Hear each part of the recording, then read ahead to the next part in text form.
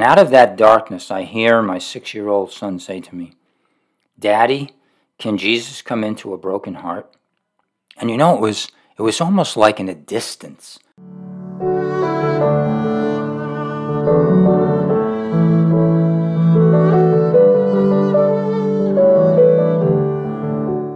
Hello, and welcome to this edition of That They Might Know, a podcast dedicated to proclaiming the gospel of Jesus Christ.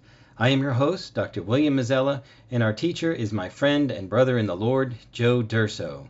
After enjoying this discussion of God's Word, if you're seeking discipleship or biblical counseling, please email us.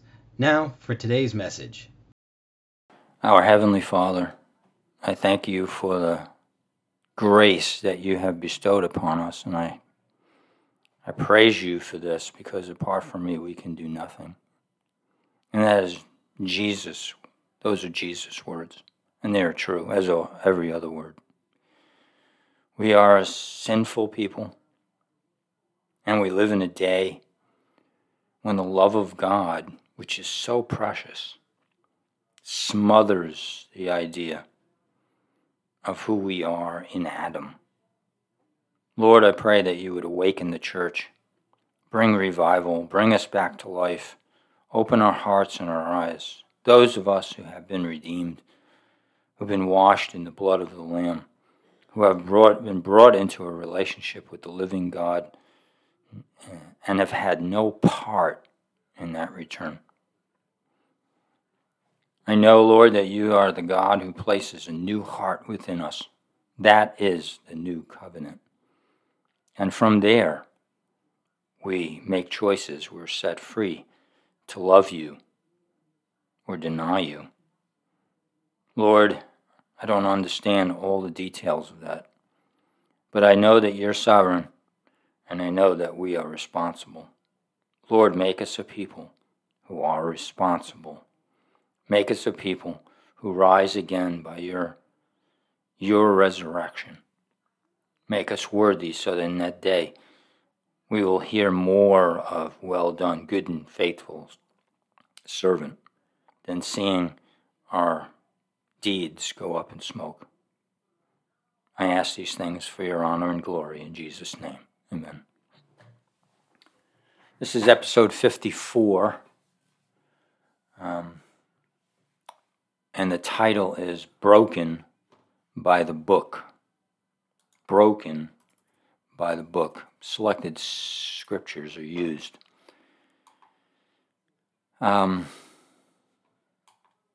In Matthew chapter 28 and verses 18 through 20, very familiar verses with Christians, it says, "All authority in heaven and earth has been given to me. Go therefore and make disciples of all nations, baptizing them in the name of the Father and the Son and the Holy Spirit, teaching them to follow all that I commanded you, and behold, I am with you always to the end of the age." This is not an option given to the apostles and by means of the scriptures to all who believe. Not everyone necessarily is called to a foreign field, but perhaps if we took this seriously, all of us, more would go than have gone. The basis of all of this is Jesus' authority, of course, his resurrection from the dead, his identification with Christ, the fullness of the Spirit that brings Christ into human hearts. On the basis of the Holy Spirit's power and Jesus' presence, thereby, we are told, go therefore, making disciples of all nations, baptizing them in the name of the Father and the Holy Spirit, teaching them to follow all I commanded you. This is so inclusive, really. And it's something that I heard just about weekly when I was at Elohim Bible Institute. President, having been a missionary himself, a dean, having been a missionary, multiple missionaries teaching in the school, and they had a heart. They had a heart for missions. They had a heart for God. And they were willing to put their lives on the line. The president, having served with Sudan Interior Mission, and among the lepers, I know these things are true, and I got to know them very well, and it was a great, absolutely great time in my life. And I praise God for having lived there and having went to school there and worked there. And then after that, I felt called to go to missions, as you might think. And there was a bit of a millstone placed before me in the process. Matthew 18:5-6 says, and I quote, "And whoever receives one such child in my name receives me. But whoever causes one of these little ones who believe in me to sin," this isn't about children, this is about children of God, "it is better for him that a heavy millstone be hung around his neck and that he be drowned in the depth of the sea." It's not for me to judge or have any hard feelings, but total forgiveness to what had happened to me. But the story is a sad one in my own life, but a glorious one, as God has a way of using the worst things for good. And so what happened was I went with one mission, who were very accepting and loving, but I had a deep conviction at that time that I should go to China. And this was in the 70s. And they didn't have anyone in the 70s, and after a while they decided, we'd rather not send you off as young as you are with no one already on the field, which wasn't really a bad decision for them. And they transferred me to a mission that they wanted me to go to Spain instead, and so they sent me to a mission that was headquartered in Texas, and they went into Mexico regularly. And so I went down there and met with the people, and while I was there, they informed me that because my wife had been married before, that I couldn't teach or be a pastor or serve in any of those capacities, but I could just go down there and work and share as a member of the church. And so, having come to Christ years before, having sat before Billy Graham and heard him, and being convicted in a deep way of my sin, being part of a Roman Catholic Church, I didn't depart from it for 6-7 years. And then after that time, I started to get into sin. And not that you don't sin regularly anyway, or, in ways that are not willful, but don't even recognize it, like losing your temper quickly, or in the beginning when you're a young Christian. And so, after those 6 or 7 years, I came to a realization that I was sinning against God in a terrible way, and I just was so broken over it. And I went to the Billy Graham organization and sought help, and then they sent me to Calvary Baptist Church, where I found counseling and discipleship. And I woke up and I started to read the Bible, and which I was never able to understand before, and then it had such meaning for me. And I recognized in a much deeper, more mature way, now that I was a man, just what a wicked man I was. And my sins were washed away and cleansed in the blood, and I was given new life in the awareness of what I had, but didn't profit me without discipleship. And so then, having gone to this second mission and being told I couldn't be used and I was useless and I was unforgiven, it was like the unpardonable sin for me. And here we are in Texas, and out of my usual surroundings and alone, and trying to go to find a church that was reasonably alive and finding churches that were completely dead, I was really alone. And so for 2 years, I had gone on a run, and during that run, I became rather depressed and discouraged and even angry, and hurt, deeply hurt. And it said, those whom God would use greatly, he hurts deeply. And I don't necessarily mean greatly as in widespread converts and a pastor who has thousands in his congregation. I'm not talking about that. I'm talking about a person who takes the Bible, then begins to take the Bible seriously in all its commands, and begins to understand the importance of discipleship, and takes people and wants to invest himself in people. Not so much his own life, his own family, as important as family is, but he really reaches out to those who are lost. Maybe it's one at a time. Maybe it's a few. But Christianity becomes serious. You say, isn't Christianity serious for everyone?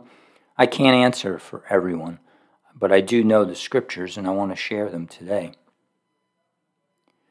You know, those whom God would use greatly hurts deeply. Let's think of the apostles. I mean, here they are for 3 years as disciples, and they're just, they're being sent out, they're preaching, they're coming back to Jesus. Even the demons are subjected to us. Who's going to sit on the right and the left? They're full of pride. These are disciples. And, people love to bring these things up, and they're true. But they were restored. And so the disciples became the apostles, whose only 12 names are going to be on the foundation stones of the New Jerusalem. And so you had the 11, and the one who was a Pharisee of all people becomes later, and the Apostle Paul, who's according to the Word of God, is an apostle. Then there's David, who's the one upon whose throne Jesus sits, the one who has a heart for God. What does he do in his as he's becoming really powerful and understanding how God is using him, and he doesn't go to war 1 year, and he sleeps with Bathsheba, and he has her husband Uriah the Hittite killed, and it's just a nasty, nasty situation. But he's never released from the throne. The throne is never taken away from him. He continues to be used by God until he becomes an old man, and in his old age, he's restored. He's so old that he can't keep warm, and they didn't have central heating the way we do, and so they wound up putting the prettiest virgin they could find in bed with him, and he didn't sleep with her. The days were over of that kind of sinning before God. It was short, but the majority of his life was in the writing of psalms, of giving praise to God, in finding victory in the midst of death and being hunted down, and even going to war. And he was a man of faith, without a doubt. He wasn't perfect, and he could be chastened like we all are from time to time, but he stood strong. Myself, in Texas, with an attitude similar to Samson. Judges chapter 15, 16 through 18 says this: with the jawbone of a donkey, heaps upon heaps, with the jawbone of a donkey, I have killed 1,000 men. Yeah, it would kind of move a person to a little bit of pride. When he had finished speaking, he threw the jawbone from his hand, and he named that place Ramath Lehi. Then he became very thirsty, and he called to the Lord and said, get this quote, have you handed this great victory over to your servant? Have you handed this great victory over to your servant, and now am I to die of thirst and fall into the hands of the uncircumcised? In the fall of 1981, I went for a run. And on that run, I said to myself, in so many words, Lord, have I not done everything you wanted? I left my home and my parents. I packed up the family. We moved to Bible school. And there I served you not only in school during the night, at nights, and work during the days, but I also did Christian service once a month in jails, in nursing homes, in labor camps, in campsites. Everywhere they sent me, I went. Rescue missions, preached, discipled. I just gave my life wholly that I could to you, Lord. And then I said these horrible words to myself. And is this how you treat me? Is this how you treat me? I mean, how different was it from you've handed this great victory over to your servant, and now am I to die of thirst and fall in the hands of the uncircumcised? He was thirsty. I was thirsty. I was thirsty for people who would treat me like I was saved and not like one who was David on his worst day. I had a stumbling block, but the responsibility was up to me. It was my attitude that hurt me. And then 2 years later, after reading the story of Samson and starting to come to my senses, I was broken. I felt like a David. I felt like a disciple. I felt like someone who's just didn't get it. And so I started to die in my heart a bit. And I was broken. That's the biblical term for it. Not one who's not complete or not working, but one who's, and I'll go into it in a minute, one in his heart who's emptied again of self and stopped thinking I'm going to sit at the right hand of Jesus. And I can't really tell you to the depths of my soul that my hurt went by both the mission as a stumbling block to me, where I went from completely cleansed of all sin and restored at the throne of God to being just a sinner again, at least by the words of men. And in that hurt, I went off the rails. Jesus does not say lightly it's better a millstone or tied around a person's neck and they were cast into the depths of the sea. A Christian's life can be destroyed by other Christians. We need to take that thought seriously. But in my brokenness and in my pride, my pride that had been broken, I started sharing with other people. And I remember one time sharing with another worker how bad and guilty I felt. And Balaam was a false prophet, but when he was confronted as a prophet by a donkey. Donkeys don't usually speak. And the picture there of that donkey is a vivid picture illustrated by God of just sometimes what it takes to wake up a person. Balaam, of course, didn't really wake up. He's not a picture of a person who's a true Christian. But the picture stood clear of me because I was talking to someone who wasn't a Christian. Clearly. It had no fruit, no testimony, no nothing. And as I was sharing with this person who I was willing to share with anybody at that time, the hurt I had been through and how I had hurt God again. And the person turned to me, a coworker, and said, I'm hearing a lot about what you have to do, but where's God in all this? Man, that just shook me to my core. And just the words again come to me, those whom God would use greatly, he hurts deeply. I was destroyed again in my heart, deeper than ever before.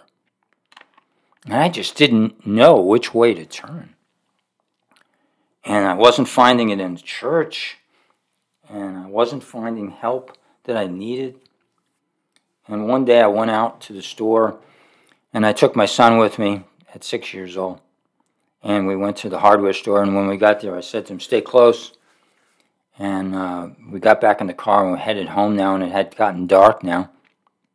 And all the way to the store, all the way on the way back, neither one of us said a word to each other. I mean, I was just stuck in my own thoughts, and wasn't even thinking about what I had to do, really. I was just thinking about my place before God and my heart and my situation.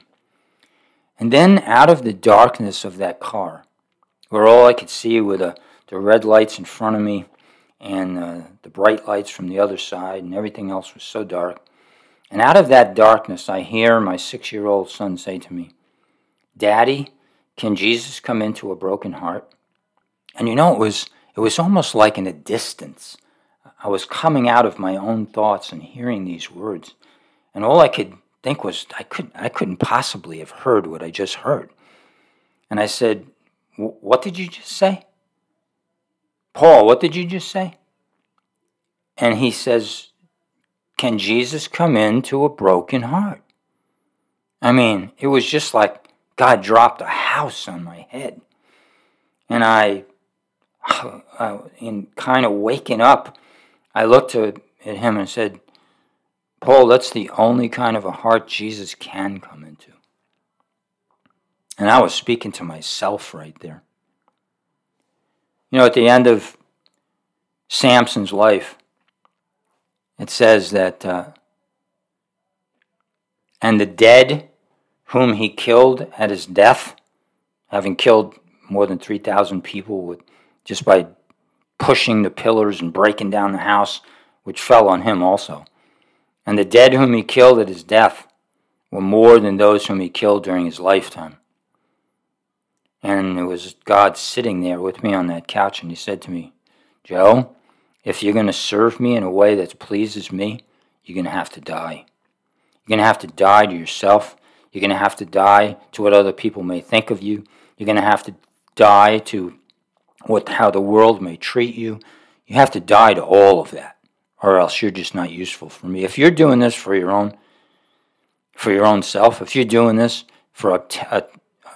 to obtain things or prominence or for people to think well of you, yeah, that's not going to work.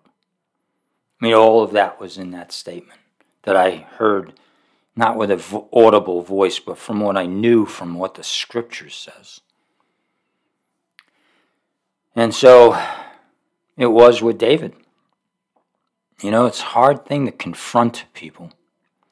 And David was confronted by Nathan in 2 Samuel 12, 1-4.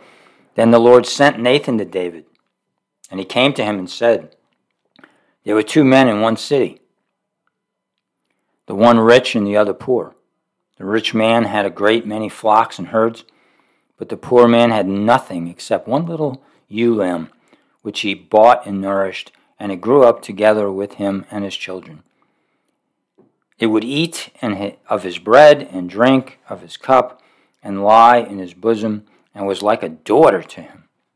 Now a traveler came to the rich man, and he was unwilling to take from his own flock or his own herd to prepare for the wayfarer who had come to him. Rather, he took the poor man's little ewe lamb and prepared it for the man who had come to him. I mean, is that an awful story or what? Now, David knew right from wrong. Then David, it says, anger burned greatly against the man, and he said to Nathan, as the Lord lives, surely the man who has done this deserves to die. He must make restitution for the lamb fourfold, because he did this thing he had no compassion. Well, God chastened, and restored David. And in 2 Samuel 12, 7-9, it says, Nathan then said to David, you are the man. Thus says the Lord, O God of Israel, it is I who anointed you king over Israel, and it is I who delivered you from the hand of Saul. I also gave you your master's house and your master's wives and your care, and I gave you the house of Israel and David. And if that has been too little, I would have had added to you many more things like these. Why have you despised the word of the Lord by doing evil in his sight? You have struck down Uriah the Hittite with the sword, have taken his wife to be your wife, and has killed him with the sword of the sons of Ammon. Now, let me tell you two things in this story. Number one, the courage of Nathan the prophet. Make no mistake, just like Saul, David was king. And he had done a horrible thing. Nathan knew David. I'm sure Nathan had to know the heart of David. I doubt that it didn't relieve him of all fear. But he went, and he spoke to David the king in this way. He prepared him. He set him up. Look, he knew David's temper, being a man of war. And so he went and he set him up with the story. David saw plainly what was going on. And then he hits him with, you're the man. You are guilty. David was hurt. Those whom God would use greatly, he hurts deeply. Not only did he run around in this forest being pursued by Saul, a man who he respected greatly, king in Israel, who sought for his death, in all those years, God protected David. David was a mighty warrior. David had the mighty men. The greatest among them could kill 1,000 men. He was like a Samson. And they all were great fighters and warriors. But God in the end says, I did this thing. And so it is today in the church. Without going off too far, I'm giving my testimony similar to all of these stories. But in the church, it's about numbers. It's about bringing people into a building. It's primarily not about holiness. And I'm going to try and back up that statement. And it's a broad statement when I say the church. And there are some churches I know about that try to do things according to the Bible in our day. Even though in the past, I remember it was not so at all. But in Psalm 51, I want to take a quick look at what it means to be broken. In Psalm 51, Psalm of David, referring to this whole matter where he had fallen, he says, Be gracious to me, God, according to your faithfulness, according to the greatness of your compassion, according to the greatness of your compassion. David is being really aware now of just what God is doing with him later on in his life, after all that he had already done. Now he says, wipe out my wrongdoings. He's wrong again. He realizes he's broken. Wash me thoroughly from my guilt. Cleanse me from my sin. For I know my wrongdoings, and my sin is constantly before me. Against you only have I sinned. Why is that? Why is he saying these words? Had he not sinned against his wives, which he shouldn't have had more than one, against all his children, against the nation, against Bathsheba and Uriah the Hittite? He was a sinful man against people. But you see, when God is in view, everybody else goes away. No one else can even exist. No one has rights. No one establishes the law and morality and the righteousness that God alone possesses. And when a man sees God in that way, everybody else just fades away. Not that they're unimportant or that they aren't made in the image of God, or God saves wicked men and makes them into the image of Christ. That's not the point. The point is the greatness of God. When you look at the sun, can you see anything? When the brightness is so bright, as I've had done, that it's just light. All the rest of the world just fades away. And so it is here. You, for David, you only, I have sinned and done what is evil in your sight, so that you are justified when you speak and blameless when you judge. Those are great words. We need to have them in our mind and in our heart all the time. Behold, I was brought forth in guilt. He knew original sin. I don't know how you think about Old Testament and what they knew, but just think about what David is saying here. Behold, I was brought forth in guilt, and in sin my mother conceived me. He got it. He got the very important thing that we're all in Adam or we're all in Christ. He didn't see Christ with the clarity that we see today, but he saw that in his mother's sin, in his mother he was conceived in sin, and that he was in Adam. Behold, you desire truth in the innermost being, and in secret you will make wisdom known to me. Purify me with hyssop, and I will be clean. Cleanse me, and I will be whiter than snow. Let me hear joy and gladness. Let the bones you have broken rejoice. Hide your face from my sins and wipe out all my guilty deeds. I mean, he didn't want them on his slate anymore, and he was turning to the only one who could make that happen. And then he looks to his state right then and there and says, create in me a clean heart, God, and renew a steadfast spirit within me. Do not cast me away from your presence. He wanted to live in the presence of God, though he had done all these horrendous things. This is a man who is not only clearly understood the righteousness of God, but the love of God, the mercy, the forgiveness was right before him, and he could go back. Not like Judas who went out and hung himself because all he had was remorse, but David had a deep, deep, deep sense of repentance. Do not take your Holy Spirit from me. Why? He needed it to be holy. He needed the presence of God to be holy. Restore to me the joy of your salvation. Joy of the Lord is our strength. He needed the joy for strength, not just to be joyful and happy. No. To serve God again with purity and sustain me with a willing spirit. He knew that the willingness, if he was going to possess a willingness to serve God, it had to come from God. Do we have that thought, that understanding today? Or do we think we're so free in our will that it's our will by which we serve God? Please, if that's your thinking, hear the words of David, and sustain me with a willing spirit. Then I will teach wrongdoers your ways, and sinners will be converted to you. Do we have choices to make? Are we responsible for our choices?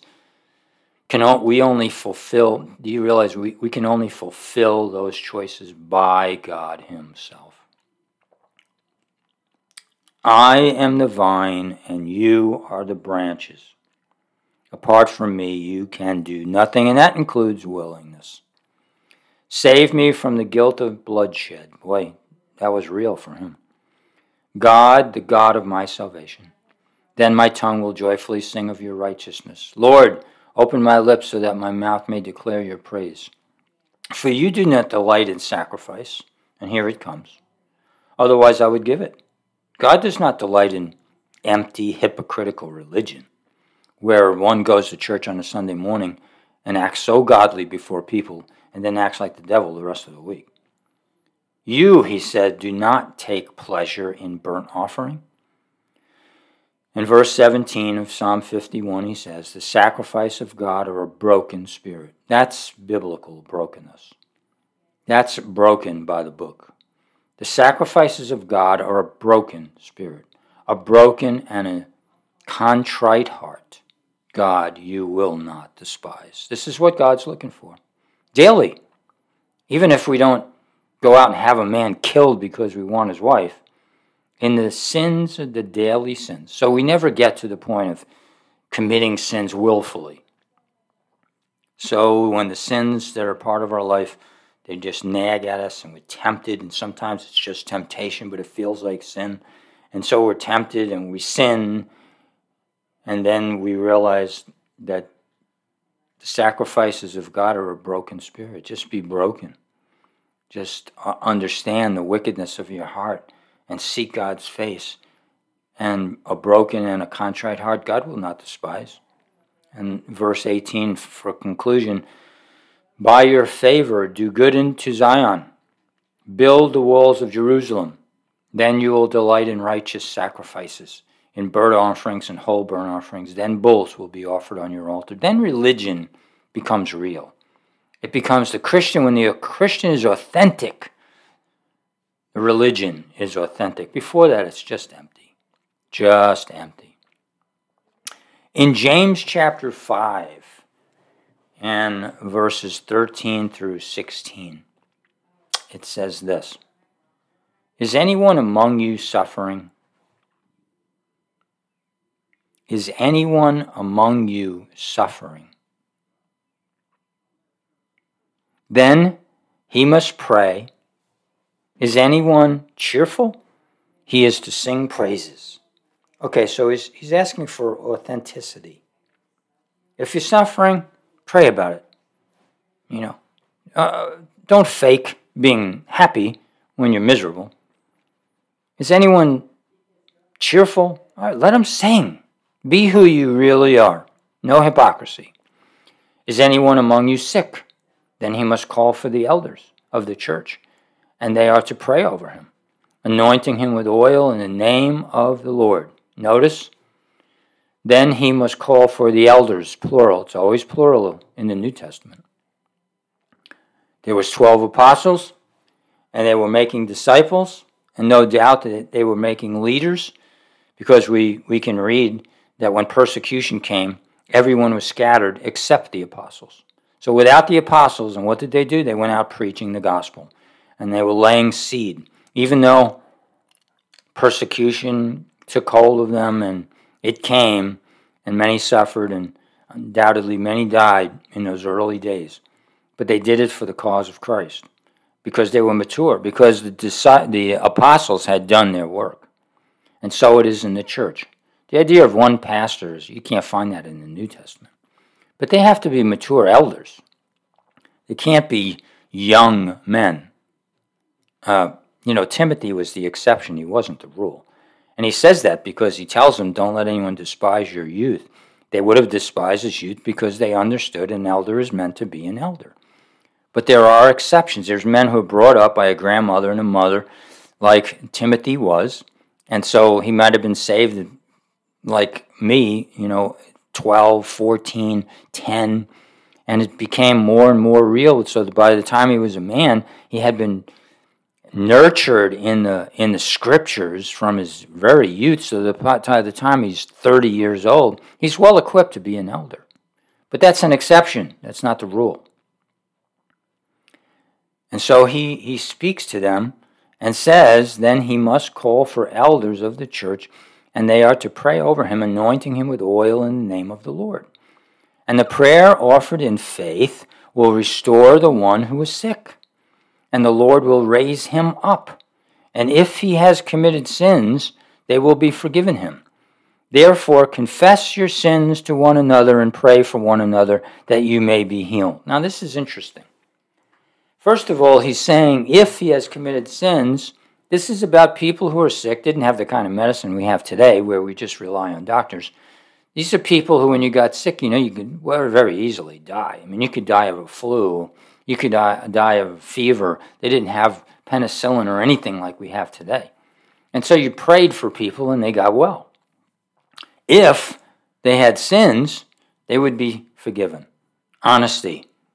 I could be sick because because of my sins. Therefore, confess your sins to one another and pray for one another so that you may be healed. The prayer of a righteous man avails much. Now, this idea, and I'm not trying to raise this up so that every time a person is sick, they think they're in sin. But in everything in life, there comes this reason to be introspective and to consider, are we living in sin? I mean, I'm not asking people to get all wound up and have a psychiatrist figure out their brain and their mind and how they're thinking, what they're in. I'm talking about being aware, like the Puritans were often aware. I remember reading about this great Puritan, I don't remember his name even now, but he would spend one day a week, total day, just considering his sins. Like, who does that? Well, they did it. And they were the oaks, of the Christian church. They were giant people because why? They were always aware of sin, not always, but they understood the need to consider our lives before God often. often. It is serious to a believer to consider these things. Look at 1 John 5:13 through 20. 1 John 5:13 through 20 says these things. These things I've written to you who believe in the name of the Son of God so that you may know that you have eternal life. Why is he reading this? For assurance of salvation. This is the confidence which we have before him that if we ask anything according to his will, he hears us. And if we know that he hears us, whatever we ask, we know that we have the request which we have asked from him. Look, in 1 John, 5 chapters, he repeatedly talks about walking in the light rather than walking in darkness. He talks about this is how we know if we keep his commandments. We know that we love God if we keep his commandments. This is about a subjective look at ourselves, looking at ourselves subjectively and getting who we are. Are we living in pride like the disciples at one point? Or are we living in brokenness like those who ran away from Jesus at the most important time of his life, denied him, forsook him, and in that time they were completely devastated at the end and broken at just how wicked people they were. It didn't matter what gifts they had. None of that mattered. So then on the day of Pentecost, when they received gifts and when they pour out their hearts ready to die for Christ, it's all the work of God. It's all the work of the Holy Spirit. They become bold. Why? Because of God. It wasn't in them. The pride has to come to an end for all of us. For all of us. So after we get into this place where God is working through us and we're asking in prayer and we're getting answers, he goes on in verse 16 and says, if anyone sees his brother committing a sin not leading to death, he shall ask, and God will for him give life for those who commit sin not leading to death. There is a sin leading to death. I do not say that he should make request for this. All unrighteousness is sin, and there is a sin not leading to death. Listen to me, my brothers and sisters, or if you're here and you're lost. There is a sin that leads to death, and that's a willful sin. That's sin as a way of life. Much of 1 John is written in the present continuous tense, where it's not something, not completely, but not something done in the past and it's finished, it's concluded, but it's something that's ongoing. There's a person who lives in sin as a way of life, a Christian brother. And if you want to verify that, you just go to Acts chapter 5, the first time sin is announced in the scriptures. And it's the sin of Ananias and Sapphira, who were living a hypocritical life. They were pretending to be something they were not. And I'm not going to take the time to look at it, but in that context, all the people were giving their lands. All the people were of one mind. There's this inclusiveness of all this brotherhood. And here's Ananias and Sapphira in that brotherhood, but they lied about how much they gave. Just lied about how much they gave. It would have been easy for Peter to just forget the whole thing. Well, it's a little white lie. Well, we don't want to make a ruckus in the church. Well, we don't want to send people out. But by the time he was done, Ananias and Sapphira were dead because God killed them. Probably because of just fright from hearing what was coming from the mouth of Peter. Because he pulled them up. He knew what was going on. He said it was over for them. And it was. Was he vindictive? Was he hateful? He was acting by the Spirit of the living God. In those days, that's exactly what they were doing. They were filled with the Spirit. This was a time of revival. If you don't understand that word, please don't think about some charismatic confusion and some phony fake. And I don't mean to diss anyone who might be listening who are charismatic. But I'm not talking about Azusa Street and what happened in 1906. And if you're not sure of all of that, you need to read up on it. I'm talking about 1904 in Wales, where people were moaning and groaning over their sins, and they were being broken like people when they're really broken, like a David over the agony that brought him through Psalm 51. And people really got saved. They didn't get all these kind of gifts and miraculous. They got holy. Here in the church, in Acts chapter 5, here in 1 John, we're talking about holiness. God wanted his people to know just how serious sin is. He made Ananias and Sapphira drop dead. There is a sin that leads to death. God will take you home early. Just like Paul was talking about to the Corinthians when he was talking about how they were acting at the Lord's Supper. And he said, there are those who are sick among you and those who are dead. Dead. That's how serious God is about when his people have a lifetime of sin and hypocrisy and lying and whatever the sin might be, and pride and lust and jealousy and whatever it is. It's not just the pastor running away with the secretary. Accountability in the church is something that God wants us to be aware of. He goes on in verse 16, if anyone sees his brother committing a sin not leading to death, he shall ask God at will for him. He shall ask, and God will for him give life to those who commit sin not leading to death. There is a sin leading to death. I do not say he should make request for this.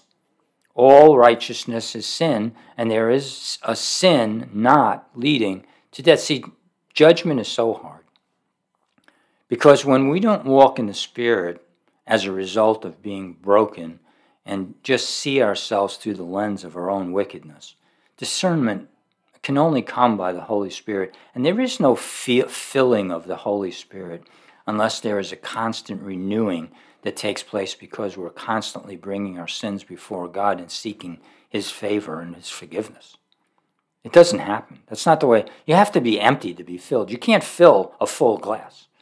Glass full of orange juice, you can't fill it with water. You got to empty the orange juice to fill it with water. Now let us be clear.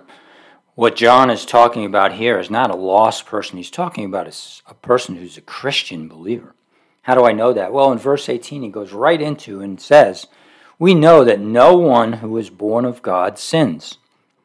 That is, continually sins, willfully sins.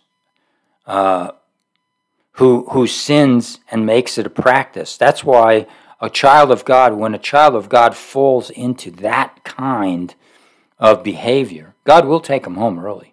I mean, he'll chasten him harshly. He will bring him down and break him or her and bring them, because that's not the state of a child of God. We know that no one who is born of God sins continually, makes it a way of life. That's what 1 John is about, that we keep his commandments, that we love God. But he who is born of God keeps him. He who was born of God, that's Christ, keeps him, and the evil one does not touch him. We know that we are of God, and that the whole world lies in the power of the evil one. And we know that the Son of God has come and has given us understanding so that we may know him who is true. Now the knowledge, the knowing that is being spoken of here by the Apostle John is intimate. It's intimacy with God. We know the Son of God has come and has given us understanding, and we know him who is true. And we are in him who is true, in his Son, Jesus Christ. This is the true God and eternal life. And then he gives this last admonition, little children, guard yourself from idols. Guard yourself from idols. So what's being said here is that, we who are Christians, we who are believers in Jesus Christ, are to live a life of intimacy with God so that we can hear the voice of God when he's condemning us, when we ourselves are in a state of where we're not confessing the sin that is before us. We all admit, we all sin, but do we all confess sin as we should? We don't want to see in the church an incident like Ananias and Sapphira. But in the church that you attend, do people take up a very humble approach to holiness in that church so that we're willing to approach one another? And the people, are they approachable? When a brother comes to you and says, look, you need to straighten this out. You need to get a handle on this. And do you consider it? And what part of it is sin? Confess it. And if some of it's not sin, see things accurately without trying to rationalize away sin, without trying to justify ourselves, but to be justified by Almighty God. Call sin, sin. And if it's not sin, see it for what it is. Rather than go down this road of the Corinthians, the New Testament church, as the revival started to fade away, Pentecost was coming to an end, God's presence with such fullness started to fade away. If you haven't listened to Revival on the Isle of Lewis, story of what happened in 1939 in Wales, you ought to listen to it on YouTube. It packs a wallop, and it will make you feel somewhat convicted about how we live in the church today. I hope these things bless your heart and you consider them clearly. Dear Heavenly Father, I thank you for this time. I thank you for the Word of God, which makes us understand things which we need to consider often. We need to consider what it means to be broken. We need to consider our pride and our jealousies and the things which make us less than what we are meant to be, even here and now, let alone when the souls of righteous men are made perfect at death or at your coming, before the marriage feast of the Lamb, when everything changes. We go into that millennial kingdom and we serve you in righteousness, those who are the saints, and how many multitudes will yet come for that to Christ during that 1,000 years. And then the great white throne judgment, and then eternity. Lord, may we be ready for those judgments. May we be ready for those days when we will stand before you and at the bema seat of Christ will either hear, well done, good and faithful servant, or we won't hear that, and we will see our works go up in smoke.